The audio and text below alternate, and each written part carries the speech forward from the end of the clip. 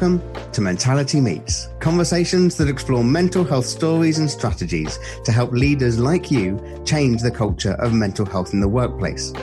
I'm Peter Larkham, and today we're talking with the inspiration that is Andy Bishop. Having struggled with his own mental health since 2012, Andy has managed to get to a place of speaking openly about his journey. Today, he talks about the bear hug he was given at Brighton versus Saints football match, and he encourages us all to speak out, listen up, and do something if you have a concern. So here's my conversation with Andy Bishop.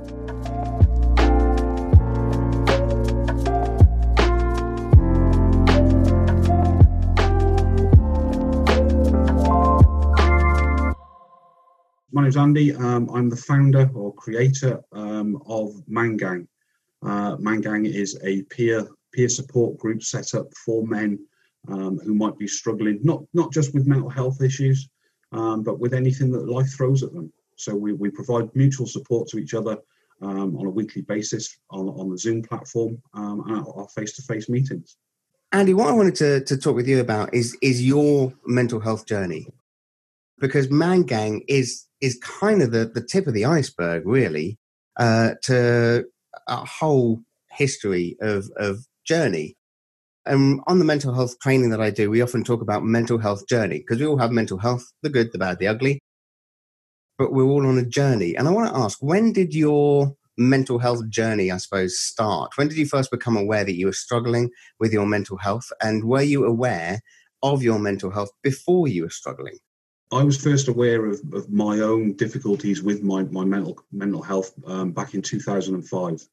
At the time, I was serving as a soldier in the Royal Engineers, and I was employed in an instructor's post. So I was trained soldiers to progress further in their career. So I was literally at the top of my game in the rank that I was at the time. And I had a bit of an incident, and I got sent off to see the doctor. Doctor told me I was depressed. He looked at all the symptoms. He looked at all the bits and pieces that I presented to him, and he sat in front of me in his uniform, and I sat in front of him in my uniform, both looking back at each other, seeing soldiers, seeing these stereotypical tough people. And he looked at me and said, "Mate, you are depressed." And I looked back at him and said, "No, I'm not. Look at me. I can't be. It doesn't happen to people like me." So he prescribed me antidepressants. He gave me 2 weeks worth of sick leave, and I walked out of the surgery there, threw the prescription in the bin, took the 2 weeks sick leave, and went back into work. So about 15 years ago was my first instance of knowing about mental health. And the next question which I have for you out there is, when did you become aware of your mental health journey? Were you aware of your mental health journey just because you were aware of it? Or was there a time in your life when you started to struggle with your mental health, and that's what made you aware of this thing? Because I'm certainly aware of my physical health when it doesn't work. You know, that muscle that you twinge that you never even knew you had until it started to hurt, that kind of thing. But Andy, coming back to you, and the kind of conversation around the Mangang and the conversation with the doctor that you had where he said, "You're depressed," and you just kind of fobbed it off and went, "Yeah, whatever." Kind of prescription in the bin, back at work 2 weeks later. What for you became a catalyst that suddenly kind of brought all of this to the forefront and became something that you became aware of that you needed to look after better? To cut a very long story short, over the next 10 or 11 years or so, I had various interventions, and every one of them got a little bit worse than the one I've just described to you. One of them culminated in me spending just over 2 months in a psychiatric unit where I was diagnosed with suffering from bipolar affective disorder. And that kind of helped at the time.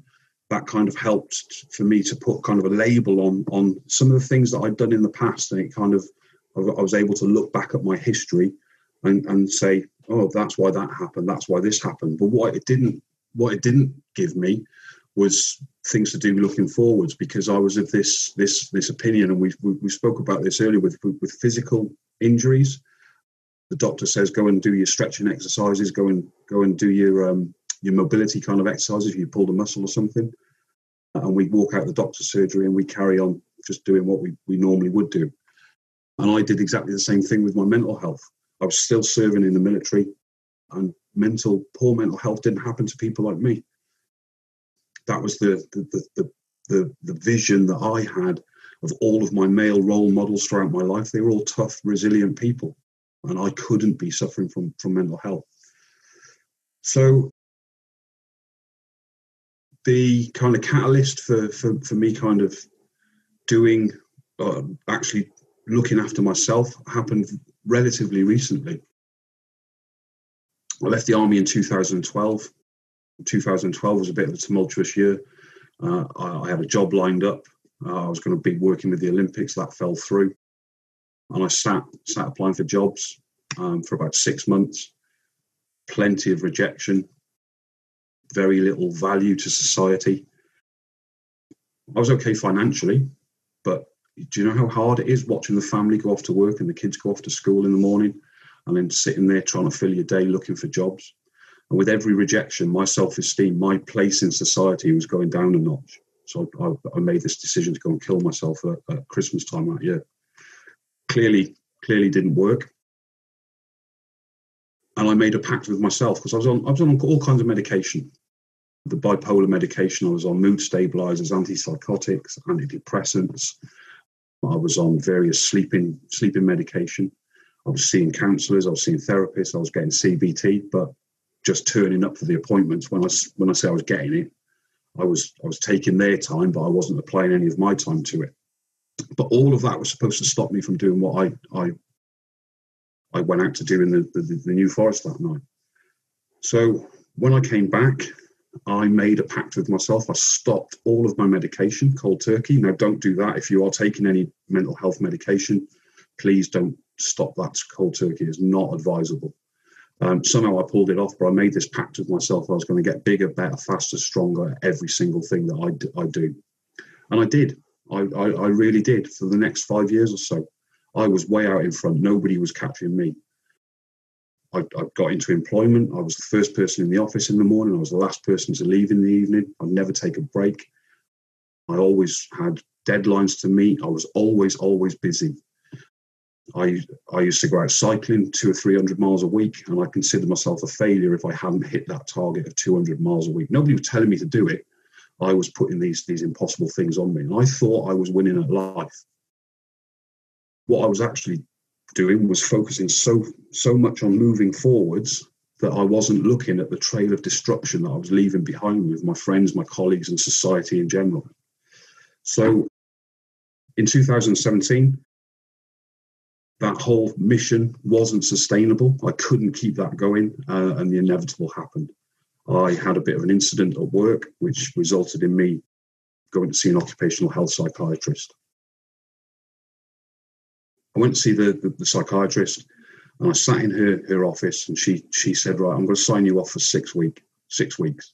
And I looked at her and I said, "Well, that's just stupid. What are you going to gain out of me not being in work for 6 weeks? What am I going to do with myself?" And she said something really profound, and this really stuck with me. And she said, "Do you watch movies?" I said, "Yeah, of course I do." She said, "I've got you down as a kind of an action movie kind of guy." I said, "Yeah, I do like a good action film." She said, "So plenty of gunfire, plenty of explosions, plenty of action going on through the film." I said, "Yeah, that's about right." She said, "Have you ever been disturbed while you're watching this film?" And I'm thinking, where is she going with this? She said, "Where have you ever been disturbed? Has the postman knocked and delivered a parcel, and you've got to leave that film where it is?" She said, "What do you do?" So I said, I stopped the film. And she said, "And where does it start again when you go back to it?" I said, "Well, where I've just left it." She said, "Right." She said, all you're doing by not accepting and not doing anything with your mental health conditions is pressing the pause button on the movie of your life. She said, when you go back to work after this 6 weeks off, if you haven't started making changes, you're going to press play. But one thing is going to change. She said that explosion that was imminently going to happen is going to get bigger, and it's going to get more impactful. And that really resonated with me because it kind of resonated on all the instances I've had going backwards. they had all been more powerful than the one before. So I was on a journey of self-destruction. So I signed off work for the 6-week period. That got extended and extended and extended. And then something happened to really test me. One of my closest, oldest and dearest friends, military friends, with 4 days left to go in the army, decided that he was going to end his life. And now one of my coping strategies that I use is I look for a silver lining in everything. I take a silver lining out of my mate's suicide, and that sounds really wrong. So the silver lining that I take out was that it brought our circle of friends closer together. We'd been apart for quite some time. We started talking, and the power that was held in that circle of friends, we got each other through the initial stages of grief by talking to each other and being there for each other. And that was so powerful. And a couple of things happened at the funeral. He got his funeral took place in Germany in the middle of July. So it was a beautiful summer's day, middle of July, and there was about 500 people from all over the world turned up to go and pay their last respects to this man. And I remember being overwhelmed by emotion during the funeral, as is normally the case. There's two emotions that really what stuck out to me. The first one had no place at the funeral at all, and it happened at the graveside. And it was at the moment when the bearer party was undressing the coffins. They're folding up the flag, taking the medals to present to the widow. And I was standing in a position where I could see my friend's son. And I was also standing right next to a speaker from the PA system that the German padre was using. He was using a microphone to talk. This particular moment, as they moved away, the padre had taken the microphone and he placed it down on the chair next to where young Liam was sitting. And I was looking and I was listening at what was coming out of that boy's face. And the pain and the torment and the anguish that was etched into that boy's face, it was horrible. It was horrific to see. And the noise that was coming out of that speaker, barely discernible muttering of this boy just muttering, "Daddy, Daddy, Daddy." And I looked at that boy and I heard those noises and I sat there and I stood there and I hated everything about my mate. I absolutely hated everything. I couldn't understand how he did that to us. Couldn't understand how he did that to that kid. Couldn't understand how he did that to his wife. Couldn't understand how he took that, paid that ultimate sacrifice. And I'm glad to say that emotion was short-lived. So a bit later on, we went back down to the German beer garden. Again, beautiful summer's day in the middle of July. Very nice place to be. If anybody's ever been to a military funeral, you'll know they can get quite raucous, quite messy kind of affairs. Lots of beers being drunk, lots of toasts being raised, lots of stories being told, lots of men standing around in circles saying, do you remember this? Do you remember when we did that? Do you remember when he did this? But remembering the good times. And I took myself out of the situation for a minute. I was watching what was going on. And I was overwhelmed then with another emotion. I don't even know if it is an emotion. I was just totally confused. I could not understand for the life of me how there was 500 people there raising a glass to this man that had come from all over the world that loved him so much that they'd make that sacrifice of their time to pay their last respects to him. But he felt he couldn't reach out. And that really kind of played on me for quite some time. So what that taught me during that period was my levels of emotion. I experienced the grief at the right levels. It raised to the pinnacle. And then as I got better at coping with it, it started to go down. And I thought, do you know what? I'm getting better here. So fast forward a little bit then, I was back in work. And I was working at the time as a health and safety trainer. And I was training a lot of people from the construction industry. So the construction industry is very, very similar to the military in that it's a bastion of male-dominated macho culture. And I was teaching a 5-day site management course. So these are guys that have been in the industry for a long time, all tough guys in their own right. And whilst I'd been away, the accrediting body had shoehorned in a bit about mental health. So there was a part in the course. It was on day 4 of the course, and I had a little bit of time to spare. My employer had put a whole PowerPoint slide in this 5-day course on mental health into the syllabus. And I had half an hour to fill before lunch. So I thought, do you know what? I'm going to do the mental health bit. So I found the slide, looked at it, thought, nah, that's no good.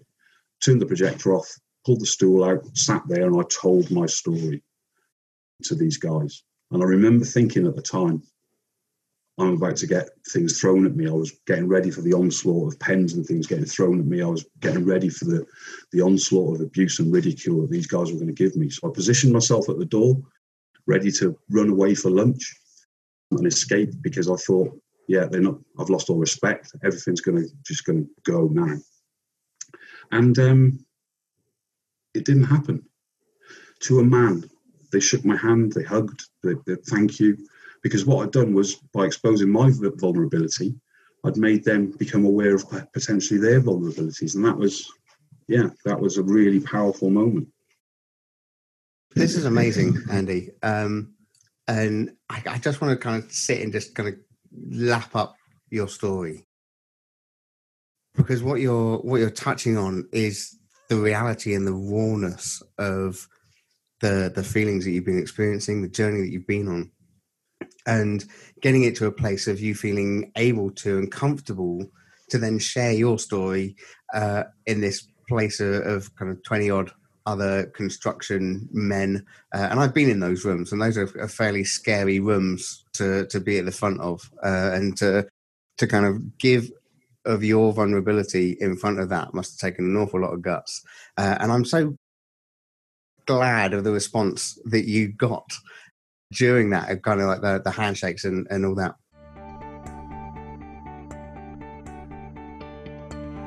I want to tell you about a video course I made called Mentality. It's a 1-hour mental health video course delivered by me. It gives you the need-to-know essentials to spot the signs of poor mental health and take action. So here's what other people have said about it. Maria said, I was surprised how it made me think about myself and even my friends and family. Patients' feedback said, Mentality is eye-opening. It helps you support someone to get the help they need, perhaps potentially saving their life. James's response says, it was the best course I've been on. I had the attention span of a gnat, and I was gripped for the whole time. You see, poor mental health is devastating so many people all over the world. And yet, despite a general recognition that there's a problem, very few people know what to do. We miss the signs of poor mental health, or if we see someone struggling, we don't know what to do. And that's where Mentality steps in. It's the need to know essentials on how to spot the warning signs and take appropriate action to respond. All packaged together in a digestible 1-hour video training course for your workforce. It's designed for everyone, because every person, whoever you are, can be affected. To access Mentality, simply visit www.mentality.work.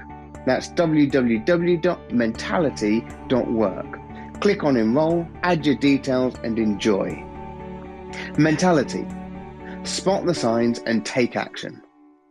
So, Andy, I want to find out, how does this kind of move on to you where you are today and the Man Gang that you have set up and created? To get there, I think I need to tell you about something that happened in Brighton, of all places. I'd gone to watch a football match down in Brighton a couple of weeks after this particular training course. For whatever reason, we parked up at the wrong side of the stadium. I found myself in the wrong area of the ground. So, as a Saints fan, walking through with red and white, I stuck out like a sore thumb with all the blue and white of the Brighton supporters. As we're walking through there, myself and my partner, I became very aware of this big Goliath of a man lumbering towards me. And you could see he was making a beeline towards me. And I thought, well, at the football, I'm about to get big thump to the side of the jaw here for being an away fan. But as he got closer, I was conscious he had a big grin on his face, big, huge grin on his face. And once he got right in front of me, he threw his arms around me and hugged me with the biggest bear hug I've ever had in my life. And whilst we were in this kind of embrace, and I think my face would have been a picture. I think I was a bit shocked at this embrace. In my ear, he just said, thank you. And as he let me go, and I moved back, I was like, I recognise you. And he was one of the guys that was on that course. He'd been there on that day when I'd gone rogue and decided to open up. I said, what are you thanking me for, man? He said, if you hadn't told your story on that day, He said, I wouldn't have spoken to my missus, I wouldn't have spoken to my boss, I wouldn't have spoken to the doctor, and I certainly would not be in this good place that I am now. So he said, I'm eternally grateful to you. And I thought, wow, that's some powerful stuff right there. And that's when I first started toying with the idea of forming this man gang that we created. So fast forward a little while, I sat back and procrastinated and prevaricated about starting it for a while. Life was getting in the way and stuff. And then all of a sudden I thought, right, I'm going to start it in January 2020. And this was in September last year. So I put a post on LinkedIn. Saying I'm starting a men's mental health peer support group. Didn't even have a name or anything for it at the time. Anybody got any helpful hints, tips, or advice? And I was overwhelmed by the response that I received. But they were all negative. The market's swamped. You've got no professional qualifications. What gives you the right to start doing things like this? And I was just like, wow, what is going on out there? But there was one message, private message, and it came from a builder that I taught on a course previously. And in that message, it said 3 words, just 3 little words that were my call to action that day. He said, I need help. I was sitting on the couch while I read it. I looked at my missus. I said, can I use the coffee shop tomorrow? She said, what for? I said, I'm starting the man gang tomorrow. She said, I thought that was going to happen in January. I said, no, I need to do it tomorrow. And so that's why it happened. So that was on a Tuesday. Man gang started on a Wednesday. I sat in the coffee shop, sat there alone. And nobody turned up. I came home. I said to my missus, it was okay. Nobody turned up. At least I've tried. She said, you've got to keep on. She said, you didn't give it a chance. She said, publicise it a bit more and let's see where it takes us. You've at least got to do next week. So the next week I publicised it a little bit more. And the next week I had 12 guys turned up. 12 guys that never met each other. 12 guys that had never spoken openly about their mental health issues and problems and concerns before, all came in, and we started that meeting with the same question that started this session of Mentality Meets this afternoon. I asked them, who are you? And the responses that I got were overwhelming. So since then, we've been going every week. Throughout COVID, we moved onto the Zoom platform, 2 or 3 meetings a week sometimes. But we're back into COVID secure kind of face-to-face meetings and the Zoom offering. And we've got over 450 to 500 men on the database at the moment that have walked through our doors, and we've helped in some way. You're saying that now from that nobody on day 1, 12 people week 2, to now over 500 people internationally that are being reached and supported through Man Gang. And what I wanted to highlight was just a post that I managed to find on LinkedIn. I kind of zoomed into it, and it was just a thread, and I hadn't kind of caught up with what the guy had said or anything, but it was something you had said that came up on my feed, and it said, hold on in there, we will get through this. And I think that was just such a powerful kind of statement, and something that kind of really rings true for Man Gang, is kind of hold on in there, we will get through this. And there are 3 kind of statements that you use in Man Gang that I want you to share with us, just so as we can kind of wrap all this up in the next literally 3 minutes. So Andy, what is the motto of Man Gang? So our tagline is it's not weak to speak, because I always thought that it was weak. It was a sign of weakness to talk about my mental health. So it's not weak to speak is our tagline. But we've got a 3-part strategy, and a nice simple strategy is ask if you're living with it, listen if you're not, act if you know. And it's a call to action for anybody that might be struggling, that knows somebody that's struggling, that wants some help and advice or wants to offer support. So that's our simple 3-part strategy. Ask if you're living with it, listen if you're not, act if you know. In the conversation of Mentality Meets and all things mental health, what you are sharing, Andy, is that it is not weak to speak. And that's another kind of thing that you constantly bang on about, is that if you are struggling with your mental health, talk to people, your friends, your family members, work colleagues, somebody, because so often we get to that place of total despair where we feel like nobody cares. And yet the real answer is that everybody cares. We just may not know that you're struggling until you begin to share with us. And so if anyone is struggling with their mental health who is listening into this Mentality Meets today, please don't be afraid to speak out, and encourage other people just to listen to your journey and access the help and support that is out there and that is available. And that was Andy Bishop. What a powerful and inspiring story. So if you ever find yourself struggling with your mental health, please don't be afraid to reach out. The key topic for me is that it is not weak to speak. Next week, I'm going to be talking with Matthew Loynes, and we'll be asking the question, does anxiety ever go away or get better? For 15 years, Matthew lived with anxiety, but he now says anxiety no longer defines him. Please also leave us a review on the podcast, as it really helps to get the word out. And thanks again for listening to Mentality Meets, conversations that explore mental health stories and strategies to help leaders like you change the culture of mental health in your workplace.